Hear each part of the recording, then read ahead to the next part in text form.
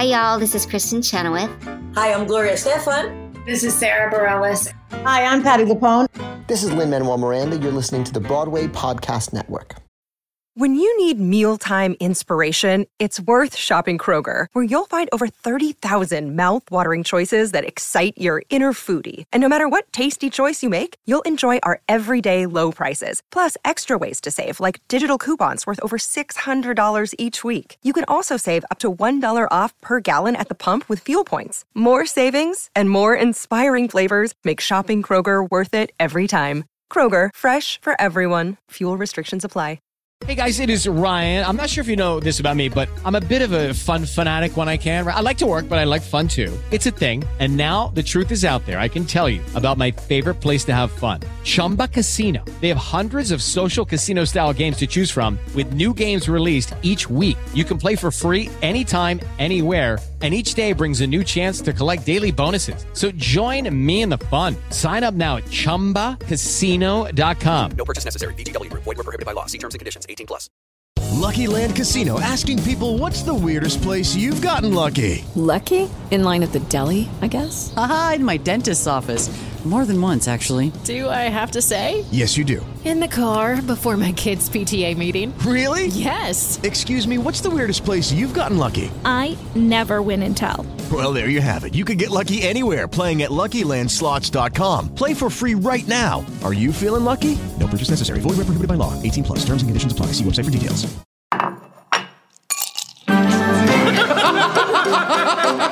Did you bring wine? I got the glasses. You guys, I made a quiz. No, I didn't bring anything, but I'm here to have fun.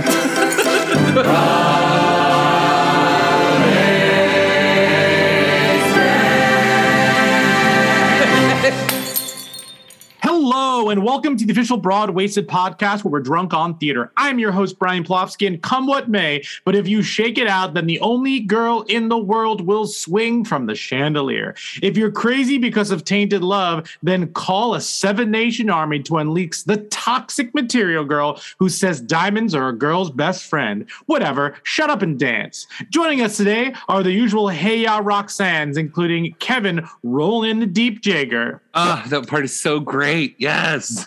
Kimberly, our Lady Marmalade Game Master and unofficial babysitter for the hour. Hello. And with us today is someone you may have seen on the West End in Jersey Boys, Whisper House, Heathers, and now as the Duke in Moulin Rouge. Let's give a big broad-waisted welcome to friend of the show. Friend of the show. Simon Bailey. Hello, everyone. Thank you so much for having me from across the pond here. I'm really excited to talk to you. Is this greetings from New York. Is this our first recording with somebody international? Maybe. It's not the first time zone situation because we had some people in LA. But this is the real deal. So we're gonna say it. Yeah, we did it. We're going straight for the trailblazer here. This is it. Yes. We're blazing new paths. I like it. Let's make it. Yeah.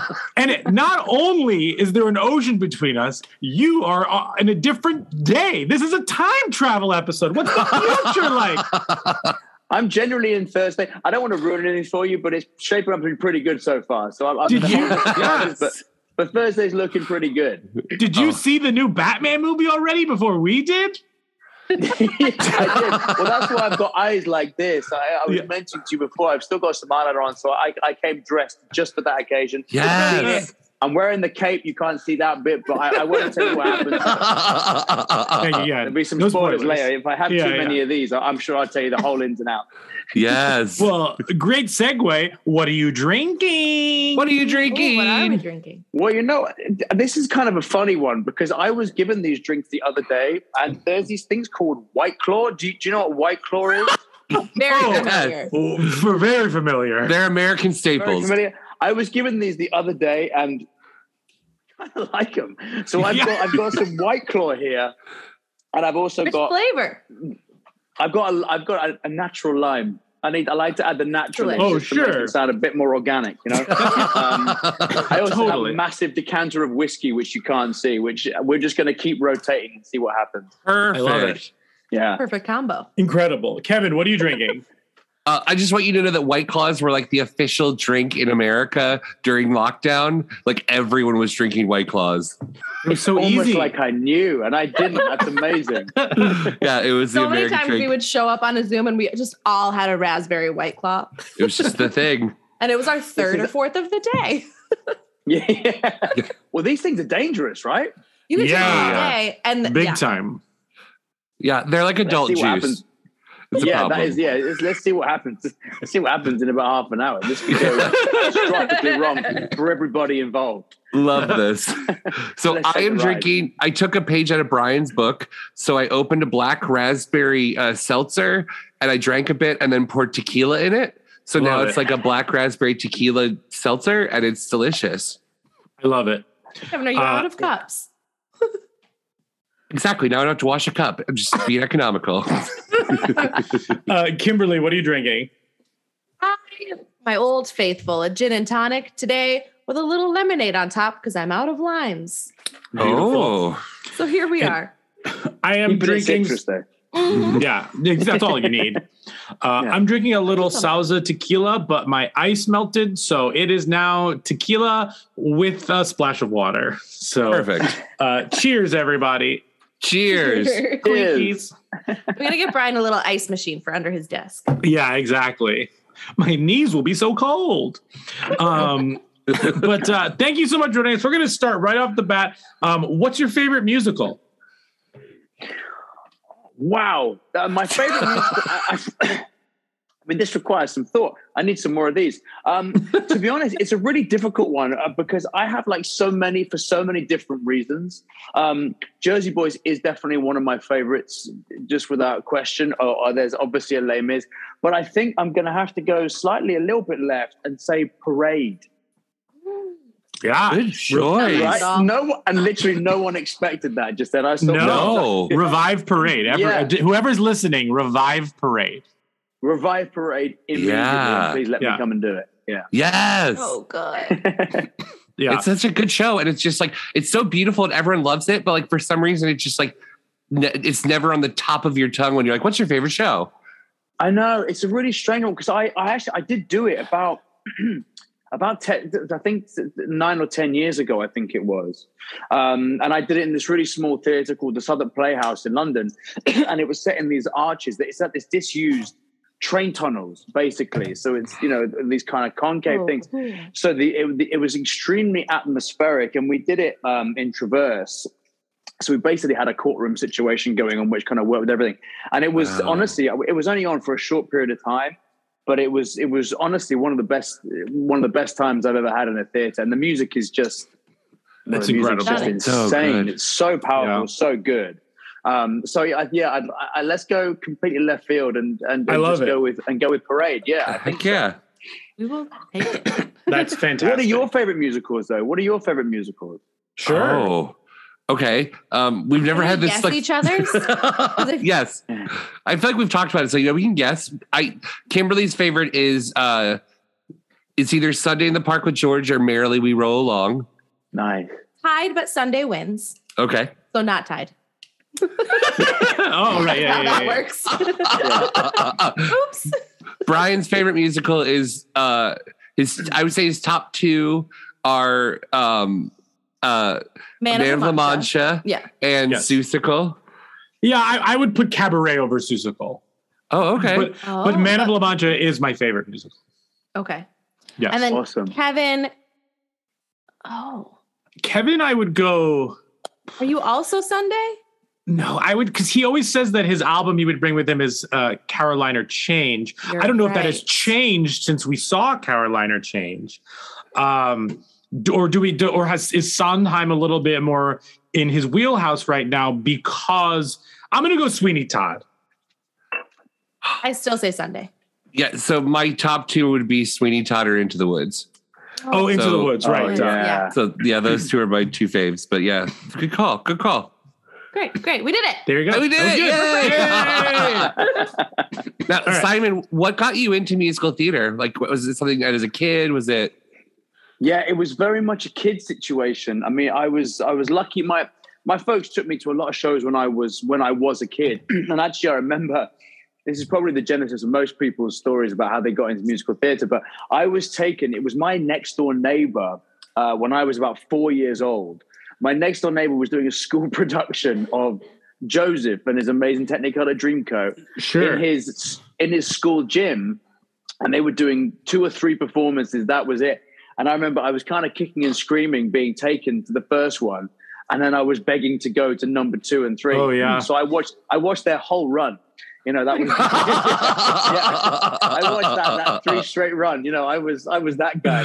Yeah. But I loved it, you know, and that kind of gave me the bug, I think. And then, you know, I was quite introverted as a kid, and I was quite a shy kid. And, you know, I kind of started to dip my toe into the water of singing whilst I was at school and then, you know, doing these little tiny school productions. And that was basically it for me. It was, you know, the goal was Joseph, and whichever path it was going to take was going to take. But that's basically how I got into it. And I joined school choirs, and, you know, I was terrified to sing on my own, but I would join school choirs, and that gave me a little bit of confidence to sing, you know, anywhere apart from into my pillow, you know, so no one could hear me. And that was really it, you know, that was kind of how I started. And it's a great way, I think, to get people involved in theater is kind of to be taken and shown the world, you know? No, growing up. No, go for it. Have you ever done Joseph now that it was your awakening? I have done Joseph. Yeah, I have done Joseph. I played the Pharaoh. It was that's a great part. Yeah, it was so much fun. It was where the Cats was for so many years, the New London Theatre, which is now the Gillian Lynn Theatre. And I remember getting that call. It was one of the quickest audition processes I've ever known in my entire life. I think I had the first audition on the Monday. I was recalled on the Friday, and then I started on the Monday, and then we performed it the Monday afterwards. So it was just how many colors can you learn? Let's go. Yeah, well, at least this is one amazing colored coat, guys. But can I just learn it first? At least you only had to learn like 10 minutes. You only had to learn like 10 minutes. I was that like little geek. I was the guy who actually knew all the colors. I was like, guys, don't worry, leave this one to me. Red and yellow. Yeah, okay, cool. Well, Stone the Crows. That's awesome. That's so cool. So when you were growing up, did you latch on to movie musicals? Like, did that help? Or was it mostly like you just like the theater being there in it was like the thing that really, you know, infused itself into you? I think that's a really good question, because I can't really remember what the fork in the road was for me, because I know that theater was predominantly, that was it. That, you know, I liked going to watch live musicals. That's what I loved. But then there was a point, it was really more like the kind of Disney. It was like the Disney cut, like the musicals, you know, like the Aladdins and all that stuff was when I really liked watching those, and then progressing into other movie musicals. But I kind of grew up with that. My family's house was basically based on music and, you know, sing along stuff. And we were quite a big Disney family, and my sister's a big Disney nut, and my parents were Disney crazy. So it's a really good basis to have, I think. And so that was kind of where they all melded. But I was certainly brought up more in live theater than I was the movie musical genre, but that came pretty soon afterwards. Yeah, I was bitten by the bug, and that just kind of took me on. So you know, I very much enjoyed both, but certainly live was where the bug caught me, I suppose. Yeah. So in terms of did you grow up in and around London? Was the West End easy access for you? And then on top of that, you know, in terms of like, you know, I'll at least for me, I'll speak for myself. I grew up around New York City, so it was very easy to get into New York and see the shows. So aside from like idolizing Broadway and all that, I idolized the West End in terms of like like Shakespeare, the birthplace of theater, and like wanting to go and see a West End show and be immersed in that culture. What was your relationship with the London West End growing up? And like, was New York a pedestal for you? Broadway? Have you been? What have you seen? I'm just interested from your perspective growing up over there, how you related to those two big cities of theater. Yeah, hugely. Well, I grew up in a place, a small town called Maidenhead, which is in Berkshire, next to Windsor. So it's really about 25 minutes away from London. So actually getting into London was kind of easy for me. And my dad used to work in London all the time. So it was quite easy for us to get in and watch West End shows. I mean, obviously, we didn't go all the time because it was, that's a kind of crazy expensive pastime. But we went as much as we could, and we went as a family.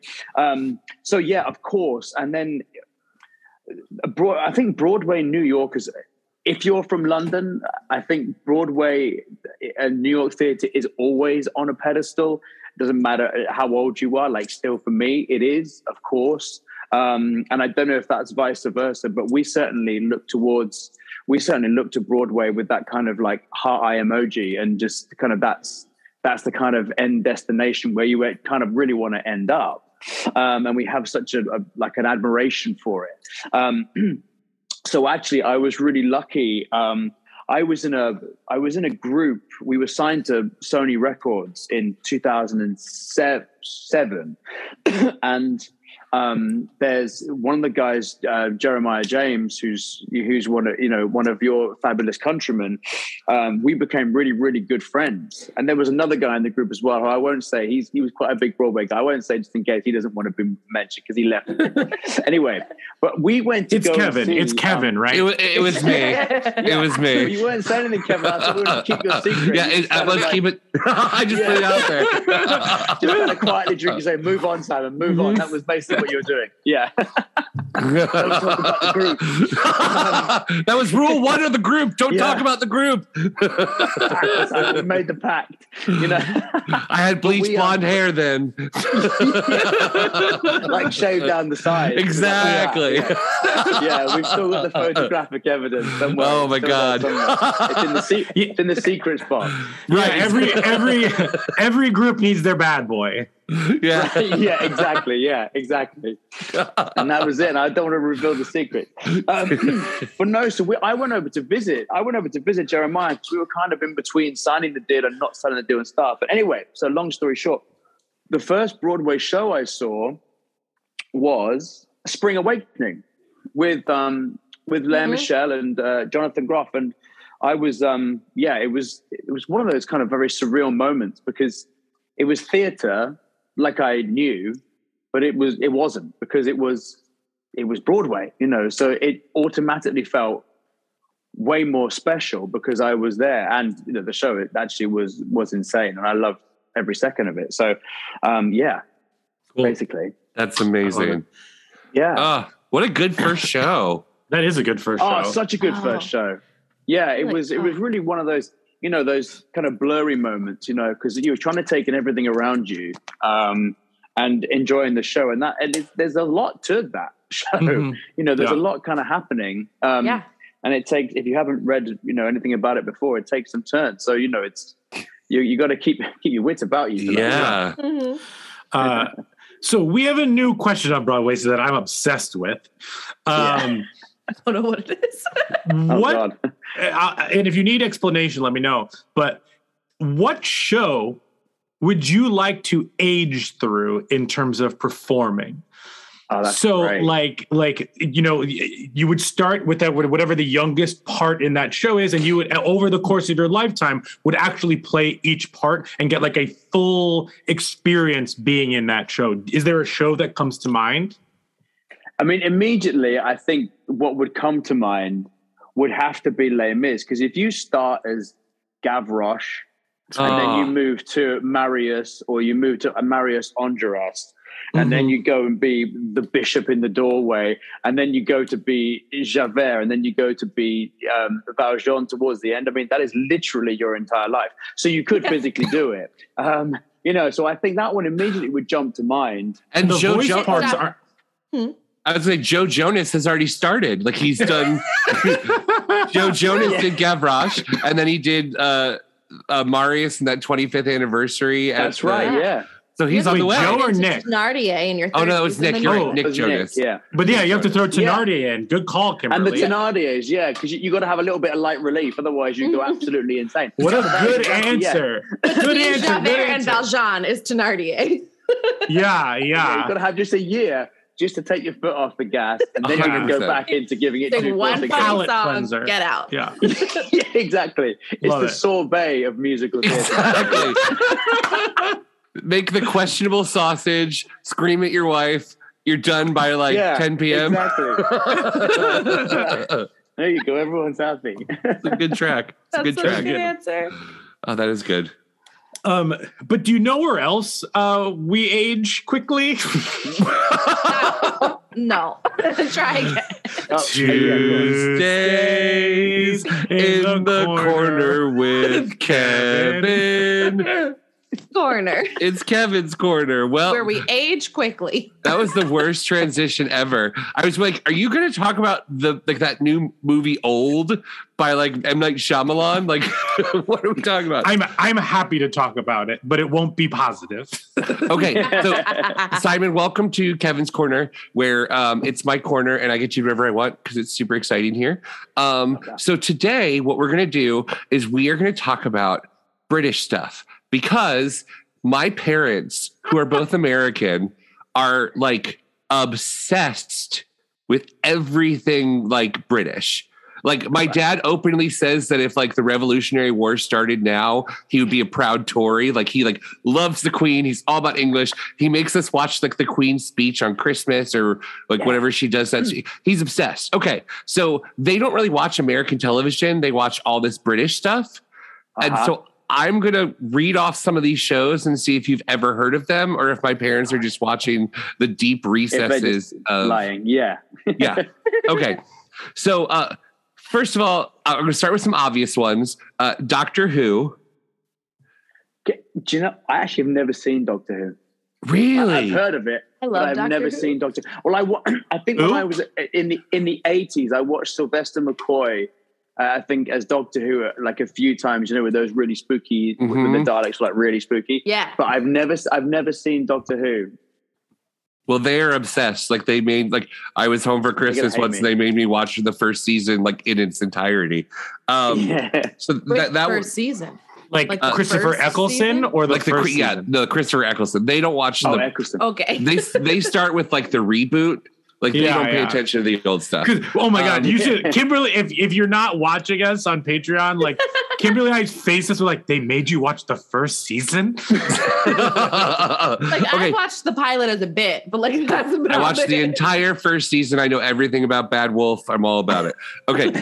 If you don't know the show, you'll know that reference. Okay. Foyle's War. Have you ever heard of this show?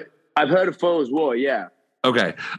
My parents made me watch a lot of that too. And I was like, only old people watch this. They're like, no, everyone does in London. It's all the rage, but it's an old person show, right? My parents watched Foyle's War. Okay. Never heard of it. Yeah. So you've heard of it. Okay. Moving on. Absolutely. Yeah. This one's real. Sherlock. Sherlock. Yeah. No, that one I have seen and I've watched about 1 million times. I think it's amazing. So yes. Great.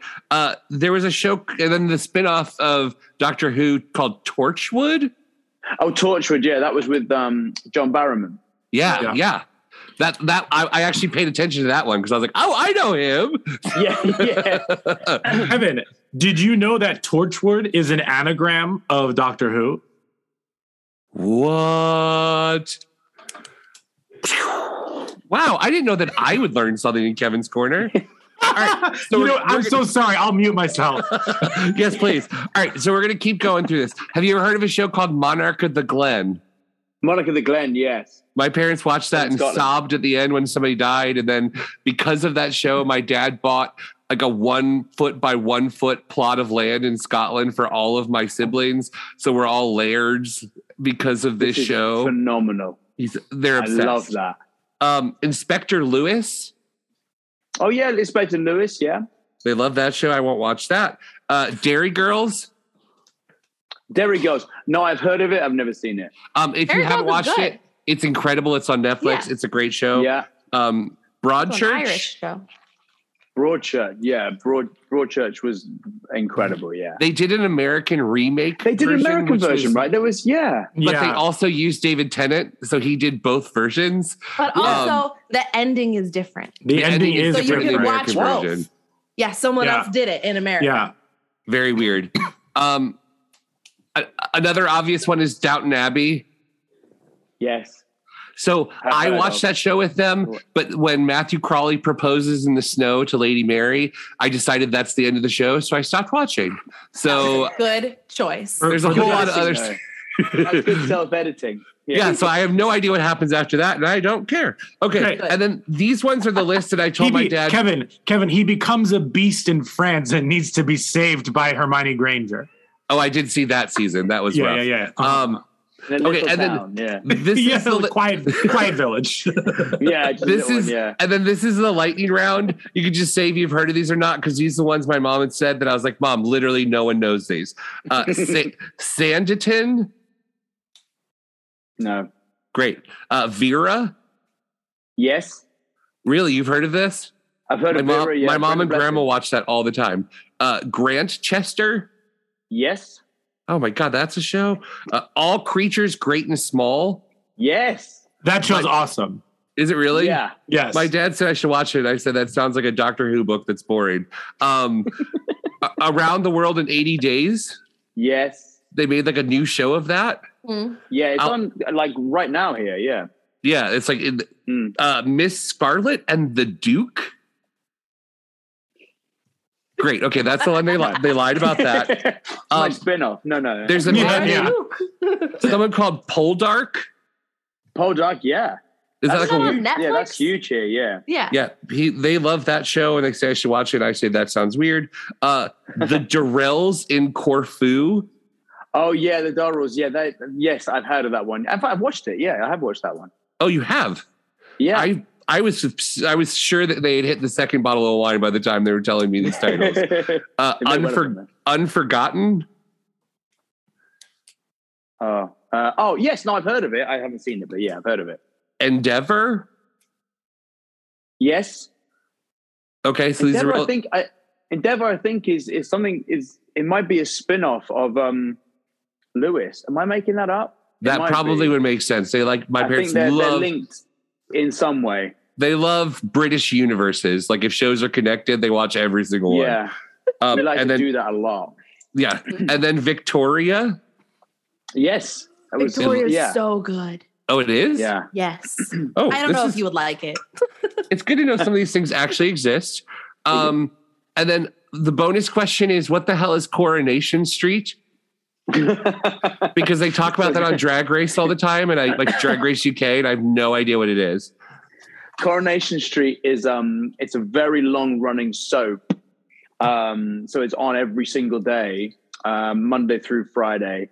They're half an hour episodes. It's basically set in Manchester, in a street. It's basically like, do you know EastEnders? Yes. So it's like EastEnders but set in the north. It's that kind of so and like melodrama and like all these is this like somebody's like evil cousin who's their twin showed up and like that kind of ridiculous? And they give birth to themselves and stuff, and all that kind of business. It's really weird. Totally great, but it's like, but it's been going on for about 40 years or 50 years. And then the last thing I'm going to say is when I went to London for my family went for Christmas one year, and while we were there, every single morning, all we could find on TV was the television show Friends. Yeah, it was everywhere. Is that still like a thing in London that people are just like obsessed with Friends? It's on at least 3 channels all at the same time. We were like Sky 2, Sky 3. Seriously, we were so excited to watch like a British television show. We turned on the TV and the first channel, it was like 2 British people like who it was like they were hosting an entire like 3-hour morning where it's just watching Friends. And like right before commercials, they come back. They're like, can you believe what Joey did? That's crazy. All right, we'll be back after these commercial break. And then they come back and I was like, short break. Literally, they're doing just a marathon of Friends. So like, it still is a big deal in London. It's still really, like the Friends is still absolutely everywhere. I mean, there's one channel it runs. I think it runs basically most of the day, literally back to back. It was so insane. I think there is one. It starts about 3. There's one channel. It starts about 3:00, and it runs through till 8. There's an hour off for something else, and then it starts again.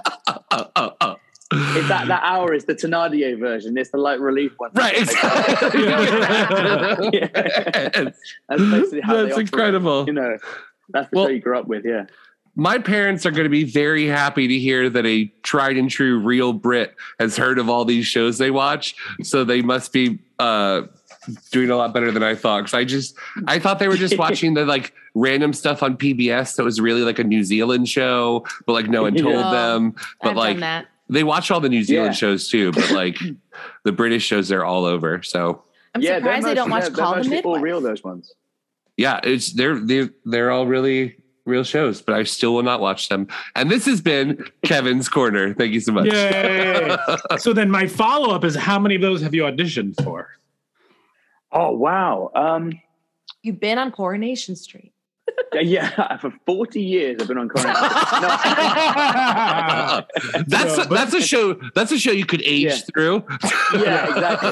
It used to be called Coronation Road until I threw some ideas in. But let's talk about Moulin Rouge. You're starring in Moulin Rouge in the West End. Talk about the experience coming back and kind of what the show means to you and the reaction you've seen from audiences, because we've talked a lot about Broadway shut down and all of that. Well, I'd love to hear it from your perspective and prepping to come back and getting back into like 8 show a week, shape. Like I'd love to hear a little bit about that and then the audience's reactions. Okay, round 2. Name something that's not boring. A laundry? Ooh, a book club. Computer solitaire, huh? Ah, sorry, we were looking for Chumba Casino. That's right, ChumbaCasino.com has over 100 casino-style games. Join today and play for free for your chance to redeem some serious prizes. ChumbaCasino.com. No purchase necessary. Void where prohibited by law. 18+ terms and conditions apply. See website for details. Judy was boring. Hello. Then Judy discovered ChumbaCasino.com. It's my little escape. Now Judy's the life of the party. Oh, baby, mama's bringing home the bacon. Whoa, take it easy, Judy. The Chumba life is for everybody. So go to ChumbaCasino.com and play over 100 casino-style games. Join today and play for free for your chance to redeem some serious prizes. ChumbaCasino.com. No purchase necessary. Void where prohibited by law. 18+ terms and conditions apply. See website for details. Of course. Well, like you say, I mean, when everything shut down, it was March 2020 and everything. I remember, I think it really started. I was watching, I think we were still running here with various things. But I remember watching our barometer of how quickly this was all unfolding. We're seeing which shows were stopping. Like we were here, one show goes down, and you're like, oh, geez, that's not particularly good. I hope they're okay. That's 2 weeks. And then you'd hear the next one. Then you're like, shit, this is clearly a very serious thing. And then, I mean, that wasn't the only barometer, but you know what I mean? So when everything shut down, it was, in a way, it was kind of that kind of nice break in a way. I think when we thought it was only going to be a short, brief thing, it was something that you got your head around. But over time, it was, you just, like everybody probably did, you started to think, is this ever going to come back? Mm-hmm. The further and further it got down the line, it was generally going from like, oh, isn't this crazy, to Jesus, is this whole industry dying in front of our eyes? And it was a really strange one. Of course, everyone had that same notion. So when we started to get the idea that things might start to come back, it was obviously really exciting. And I had actually had a call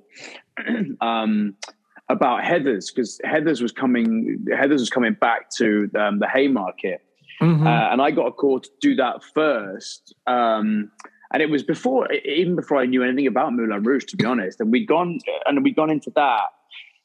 And it was still before we had this thing called Freedom Day here. I don't know if it was the same over there with you, where basically you were kind of allowed out, basically. And we had we'd started to put on Heathers, and that was on the Haymarket. And we had originally opened to socially distanced audiences, which was still great because theatre was coming back, but it was still in a very precarious position. So we kind of got through that. And then, but Moulin Rouge in particular, and I think until my dying day, I will always refer to it now as like the biggest explosion of joy that I could ever possibly you could ever possibly imagine. And I think for a time like this, now it seems like life is back on track. I mean, certainly over here, we have no restrictions anymore. If it's basically done over here. It seemed to have disappeared overnight. But what this show is and what I think it represents, and the tagline of truth, beauty, freedom, love, and all of that, to come out of something so catastrophic and everyone has lost so much, be it personally, be it whatever it is that people have lost, and you basically sat doing nothing for 2 years because that's all you could really do, to come back and be in a place and with a show like this, which is so opulent and decadent, and it's a feast for the eyes, it's a feast for the ears. And like I say, we've got this amazing company, which I know you have in Broadway as well, or on Broadway as well. You have this amazing company who give everything, and it does deliver a lovely message of other things, but basically it's a 2.5 hour smile. And I think to come out of something so horrible, which has been a 2-year downer, 2 years of upset, to come back with a show like this, I don't think there could have been anything, and I genuinely, not just because I'm in it, but I genuinely don't think there could have been anything better to open straight after this pandemic, because the reaction that we get from it in the theater, before the show, during the show, and afterwards, and the lovely thing is the human reaction now. It's not just the social media. The show was great. It's the human interaction of when we leave and you see people walking down the street and they just go nuts. They're still singing the songs. They're beaming.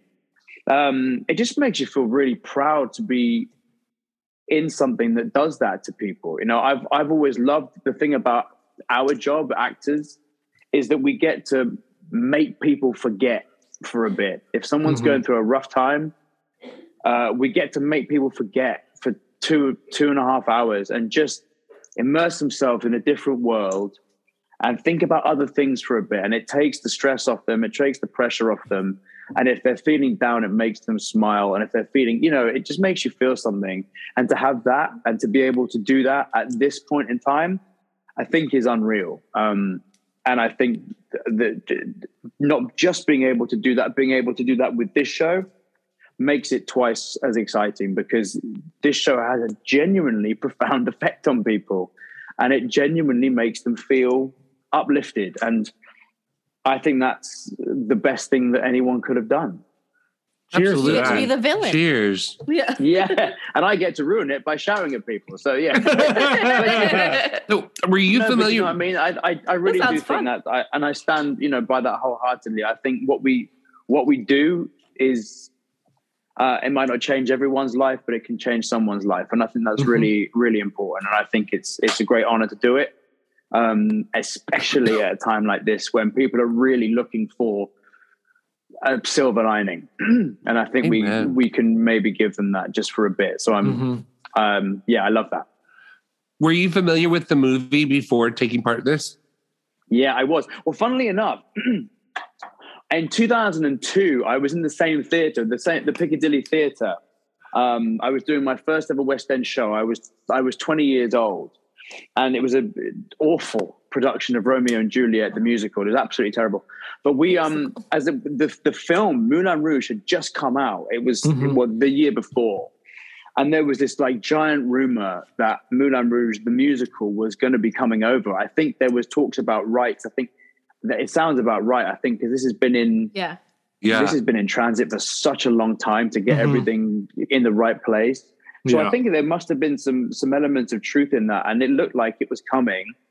And it looked like the destination was going to be the Piccadilly Theatre. So all of us were like, okay, well, Romeo and Juliet isn't going to last. Yeah. So we were starting to cast each other. Like, who could you play? Who could you play?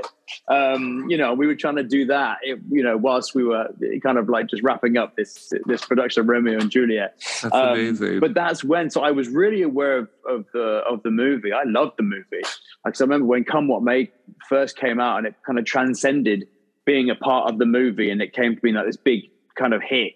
Yeah. You know, it was like, geez, this song is, and Ewan McGregor can sing and Nicole Kidman can sing. It was, because it kind of changed everyone's opinions of them as well, because no one knew that. Sure. So I think it was really a big thing. So of course, when we heard that the show was coming over, now anyway, everyone was kind of clamoring to get a hold of that. But yeah, I love the movie. I still love the movie.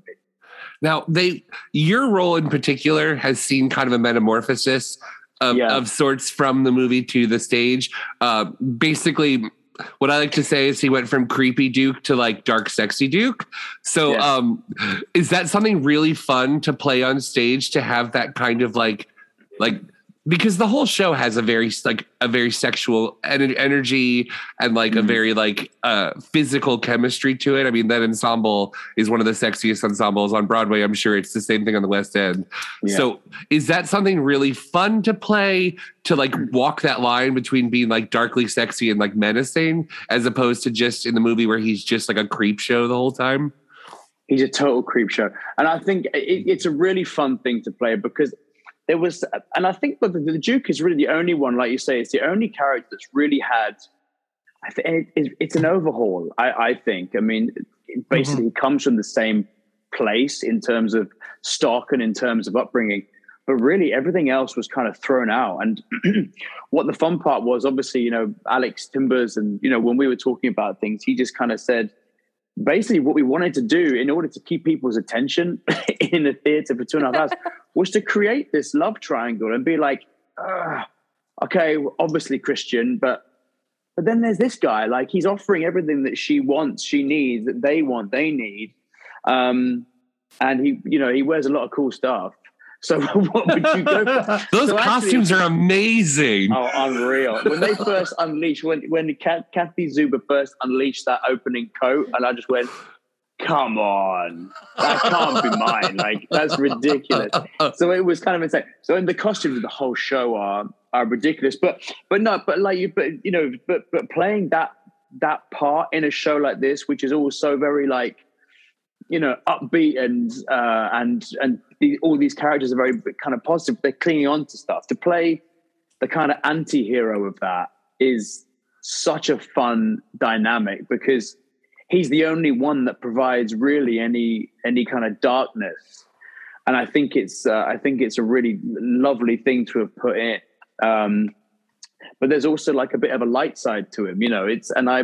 I think that's it was a really clever move on their behalf to make him kind of a contender for the audience. It definitely works.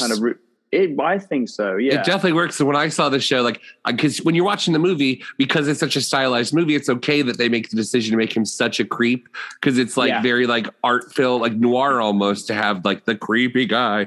But like you said on stage, it really does work. Like there was a part in the middle of Act 1 where you're almost like, but like he's handsome, he has money, he's giving her you're like, of course she picked the one that she's supposed to love, but like there's a part, there's multiple parts in the show you're like, wait a minute. Exactly. Like, well, the Duke song is just like, it's such a cool song. And, you know, and I just, you know, like you say, it's, you know, you start mashing some Rolling Stones together. You got this cool guy in a way, you know, he's just turns out to be a bit of a maniac, which is, I think, probably the time to leave. But, you know, I think everyone makes the right choice there. But it's running up to that. But I do like the fact that there's that kind of, the kind of arc of the character does make you kind of go, I like this guy. And until the rug gets pulled. And that's why that one scene in particular, I think is a really important one to go full dark, because then you kind of realize that he is not the person that she should be with, because that's just all that. So I do like the way they've shaped him. Yeah, absolutely. Yeah, and you get to play a bad boy like you were in our boy band back in 2000. Exactly, yeah. In our boy band, Box of Secrets. Yeah. Exactly. Should we play a game? Yes, please. Oh, absolutely. Play a game. Since you are in Thursday and we are in Wednesday, I have made a game called Time Zones. Woo! I love it. As per usual, started with the title, then made up a game from there. And so I have a bunch of Lights of Broadway show cards in front of me. They're all different shows. And so when it is your turn, just say when to pick a card, essentially. And then you have the choice to move one song forward or backwards in the time of the show. So you can move the opening number to be the 11 o'clock number, or you can move the 11 o'clock number to be the opening number. Or whatever piece you want to do. Or whatever piece you want to do, and then just sort of explain how that might affect the plot or the staging of your new concept of one of these shows. All right. I love it. Kevin, do you want to start as the writer you are? Because you can help us figure out what the game is about. Let's do it. I'm ready. I'm ready. Let's see if what I came up with on the subway works. Yeah, let's do it. This is fun. All right, say when. When? Oh, I have 2 in my hand, but I'm going to give you Sideshow.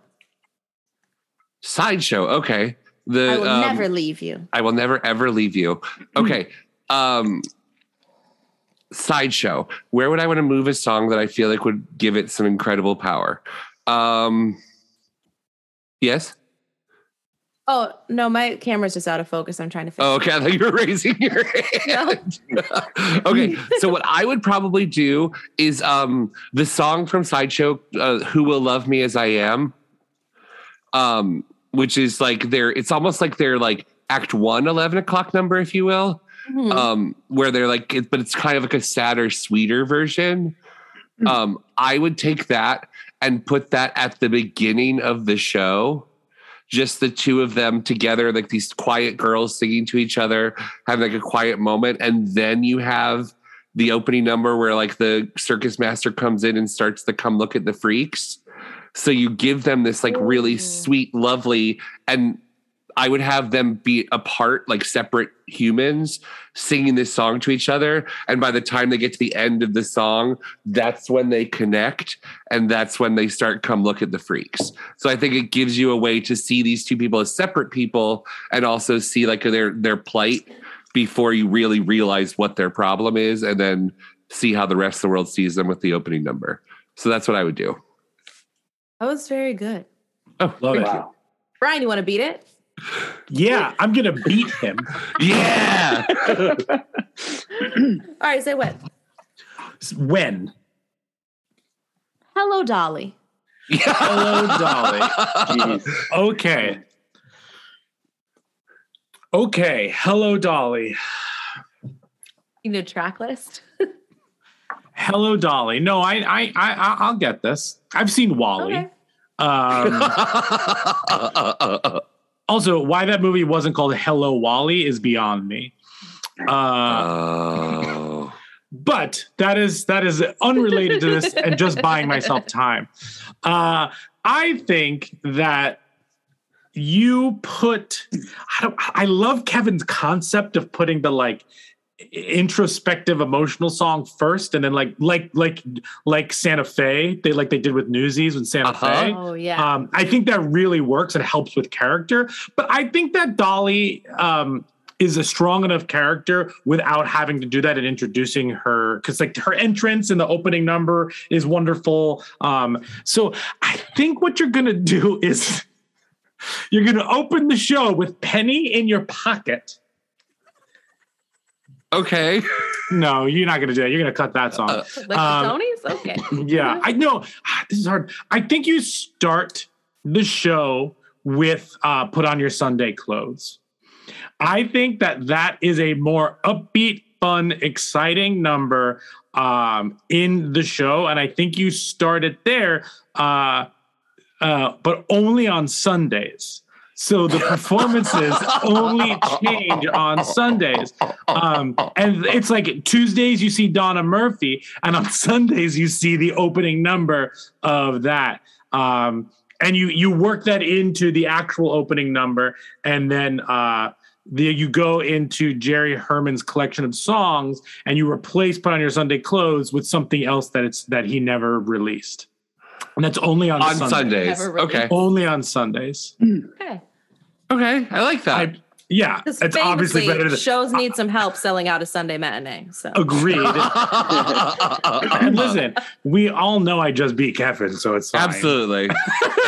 Thank me. But Simon, if I'm copying Kevin, my real answer is The Parade Passes By actually is the first one. You see her emotionally like missing her husband, and then you're actually seeing the face that she puts on for the world throughout this whole thing. And then that's actually a reprise later on when she sings that. I'm embarrassed to bring this to the group, but I'm going to. I am familiar more with like the opening number of Hello Dolly being Just Leave Everything to Me, because that's the Barbara, like what they wrote for her for the movie. What is what's her song actually called? That's like the opening number. I have no idea. Does anybody the actual know? Opening number of Hello Dolly? Yeah, like what is hers? Because in the movie she sings the Just Leave Everything to Me, like the song they wrote like a patter song for Barbara instead of what the actual opening song. I think that it's the I Have Always Been a Woman Who Arranges Things. What's it called? Her first song or the first song in the show? Her first song. I Put My Hand In. That's what it is. It's called I Put My Hand In. They replaced it in the movie with Just Leave Everything to Me. Because the opening number is Call on Dolly. Got it. So that's what everyone's telling everybody to call on Dolly, and then she sings her number. In the revival, she came on in like that stagecoach, or I forget, like the trolley, the Dolly and the trolley. The Dolly and the trolley on a dolly. Right. Yes. Okay, Anyway. sorry. I just had to figure that out. All right, it's Simon's turn. Oh my God, you're gonna massively expose my lack of music, my knowledge here. Perfect. You can always pick again if you really don't know something. Okay, ready? Say when. When? Here. Yeah, that one. This one. Dreamgirls? Would you like Dreamgirls? See, there's going to be a lot of embarrassment. I haven't seen Dreamgirls, and I'm actually in a show with someone who was in Dreamgirls very recently. So she would be a great help in this situation. But just open that in. So otherwise, because I don't know Dreamgirls, who wants to take that and take? And see what's. You pick a show. You pick any show you want. And just move the songs around and move that around. Yeah. Well, you've played all of the roles in Les Mis. Do Les Mis.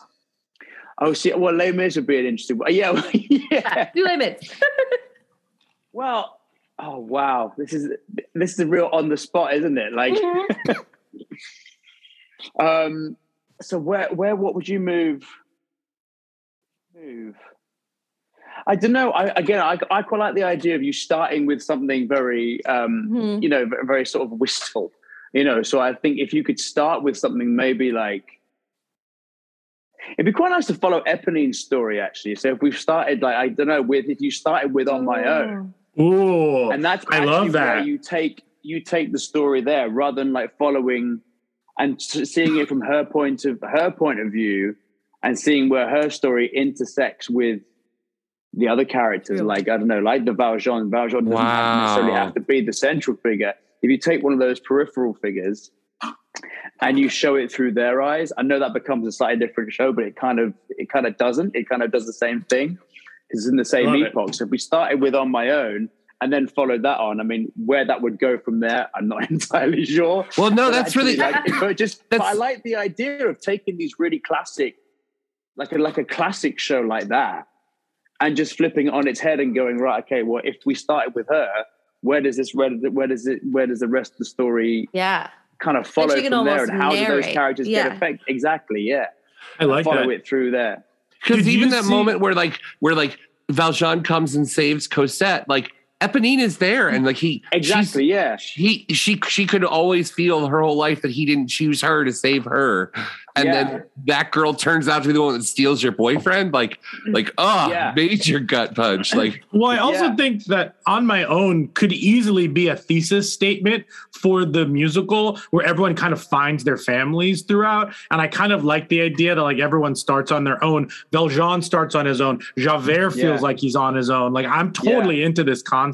Did you see going back to Kevin's corner? Did you see the Les Mis remake they recently made on the BBC or PB's Masterpiece Theater? I don't remember. However, we got it.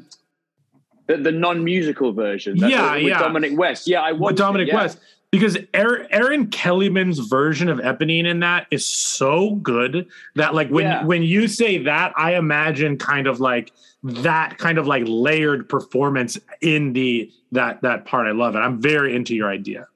Yeah, I think so. I think because, I don't really feel I actually don't think we see enough of those. And like you say, actually Les Mis, even though for a show with a lot of characters, it's very individual. There's a lot of individuality in it. And so I think you could actually tell, if we're going to use the phrase spin-off, you could actually do so many spin-offs of all of those characters. Mm-hmm. And it would be something really interesting because you're going through a time, French Revolution, you're going through it at such a time and it affects them in such different ways. Then that would be quite a fun way to go, to kind of see the story from their point of view. Yeah, I want to see Factory Girl, the musical, where you just learn about why she was so mean to Fantine. You couldn't just read that letter and hand it to her. Factory Girl Origins, and then we've got a sellout. That's kind of where we are. Oh, I love this. I'm obsessed with this. Origin stories of musical characters. Yeah, exactly. Yeah. Season finale, Valjean comes in as mayor, and then everyone. Oh, he's here! I can't believe they did it. Yeah. I love it. Oh my God, I'm obsessed. Oh, that's so fun. Someone say when for me. We'll do one more. Yeah. When? What's in my hand? On Your Feet. Oh, okay. And obviously, you take the very introspective song of On Your Feet and you put that first. Yeah. Why wouldn't you put?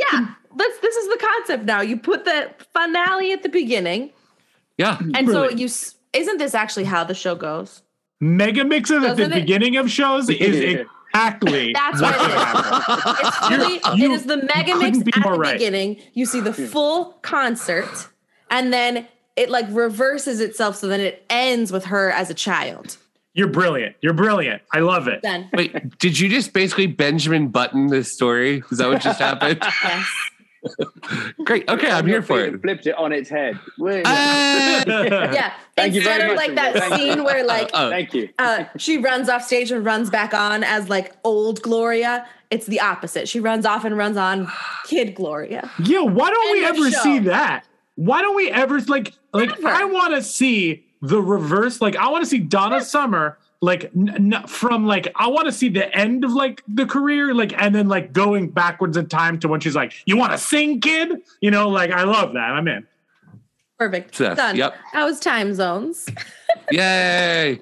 I love that. Thank you.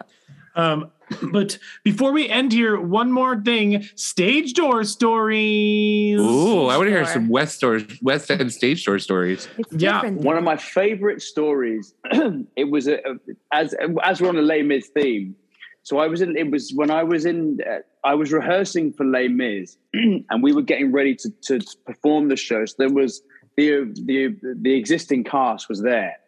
Now we used to have quite an obsessive fan who would come, I think probably 4 or 5 times a week. And she had done so for about 5 years. Anyway, this one year in particular, I can swear, right? I can yeah, swear. Of course. Because this is kind of integral to the story. So she was made it very clear that she was not a fan in any way, shape or form of the guy who was playing Marius currently in that cast. So we would get interaction with these guys. Anyway, so there was the day it came to their last performance. The guy playing Marius has walked out, and there's loads of people at stage door. It's, "Way, well done, congratulations, we love it." There was this woman there who was the fan, and she's holding this little tiny wash bag. And the guy playing Marius, he's walked up. He was like, "Okay, well that's kind of my time." And she goes, "Yeah, I know. I've packed your bag. Now you can fuck off." And hands him the bag. This is true. So she hands him this little wash bag and goes, "There you go. I packed your bag. Now fuck off." Yeah. That was it. And that was all and then she walked off. That's true. That's literally the most savage thing I've ever heard. Yeah, and he was like, "Okay, thanks." Yeah, so that was it. That's my best stage door story. I mean, there's a few going around, but that's my favorite that no one's actually ever asked for before. So I'm so glad you asked, I've been kind of waiting to tell that story. Oh, the best. I will replay that in my mind. Wow. That's incredible. Well, I don't think we can get better than that. So that brings us to the end of our episode. Thank you so much for joining us this late. You had a 2-day show. Like, we're just like super, super, super happy that you joined us. This was super fun. Our first guest directly from the UK. We really appreciate it. Where can people find you on social media? Follow, aside from going to see the show at the theater, where can people find you on social media? So I'm on Twitter and Instagram, and the name is Simon Bailey 1210. Both those outlets. Awesome. Great. Well, thank you so much. You can follow us at Broadwasted on Twitter and Instagram. Join our Facebook group for some theater nerdy stuff. You can, of course, find us on Patreon. Subscribe there. We have some really fun stuff. And then, of course, this is a podcast, so you can find us on things like Spotify, like Stitcher, and of course Apple Podcasts. Rate and review us there. 5 stars, please. Thank you. And we, of course, always end with a quote, because you want to make me feel like I'm the only girl in the world. Like I'm the only one that you'll ever love. Like I'm the only one who knows your heart. Only girl in the world. Simon, thank you so much for joining us. Literally come back whenever you want. This was delightful. We could have probably talked with you for another 3 hours, but like we also want you to sleep. Go to bed. Well, listen, I want to say before I go, thank you so much for having me. This has been so much fun, and I really appreciate you having me on. So I thank you for taking the time. Anytime. Absolute delight. Anytime at all. So much. But we end every episode. We raise a glass and we say, Zoot-doo-wah, bum bum. Cheers. Cheers. Cheers.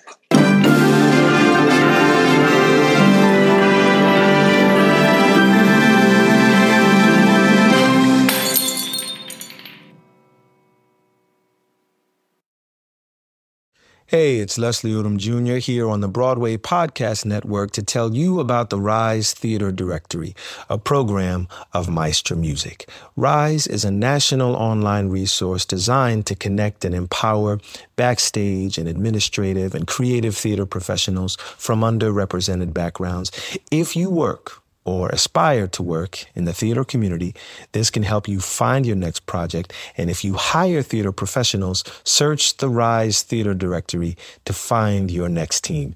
Create your profile now and get more information by visiting risetheater.org. That's theater with an RERISETHEATRE.org, because only together we rise. Hello, it is Ryan, and I was on a flight the other day playing one of my favorite social spin slot games on ChumbaCasino.com. I looked over at the person sitting next to me, and you know what they were doing? They were also playing Chumba Casino. Coincidence? I think not. Everybody's loving having fun with it. Chumba Casino is home to hundreds of casino-style games that you can play for free anytime, anywhere, even at 30,000 feet. So sign up now at ChumbaCasino.com to claim your free welcome bonus. That's ChumbaCasino.com and live the Chumba life. No purchase necessary. VGW. Void where prohibited by law. See terms and conditions. 18+.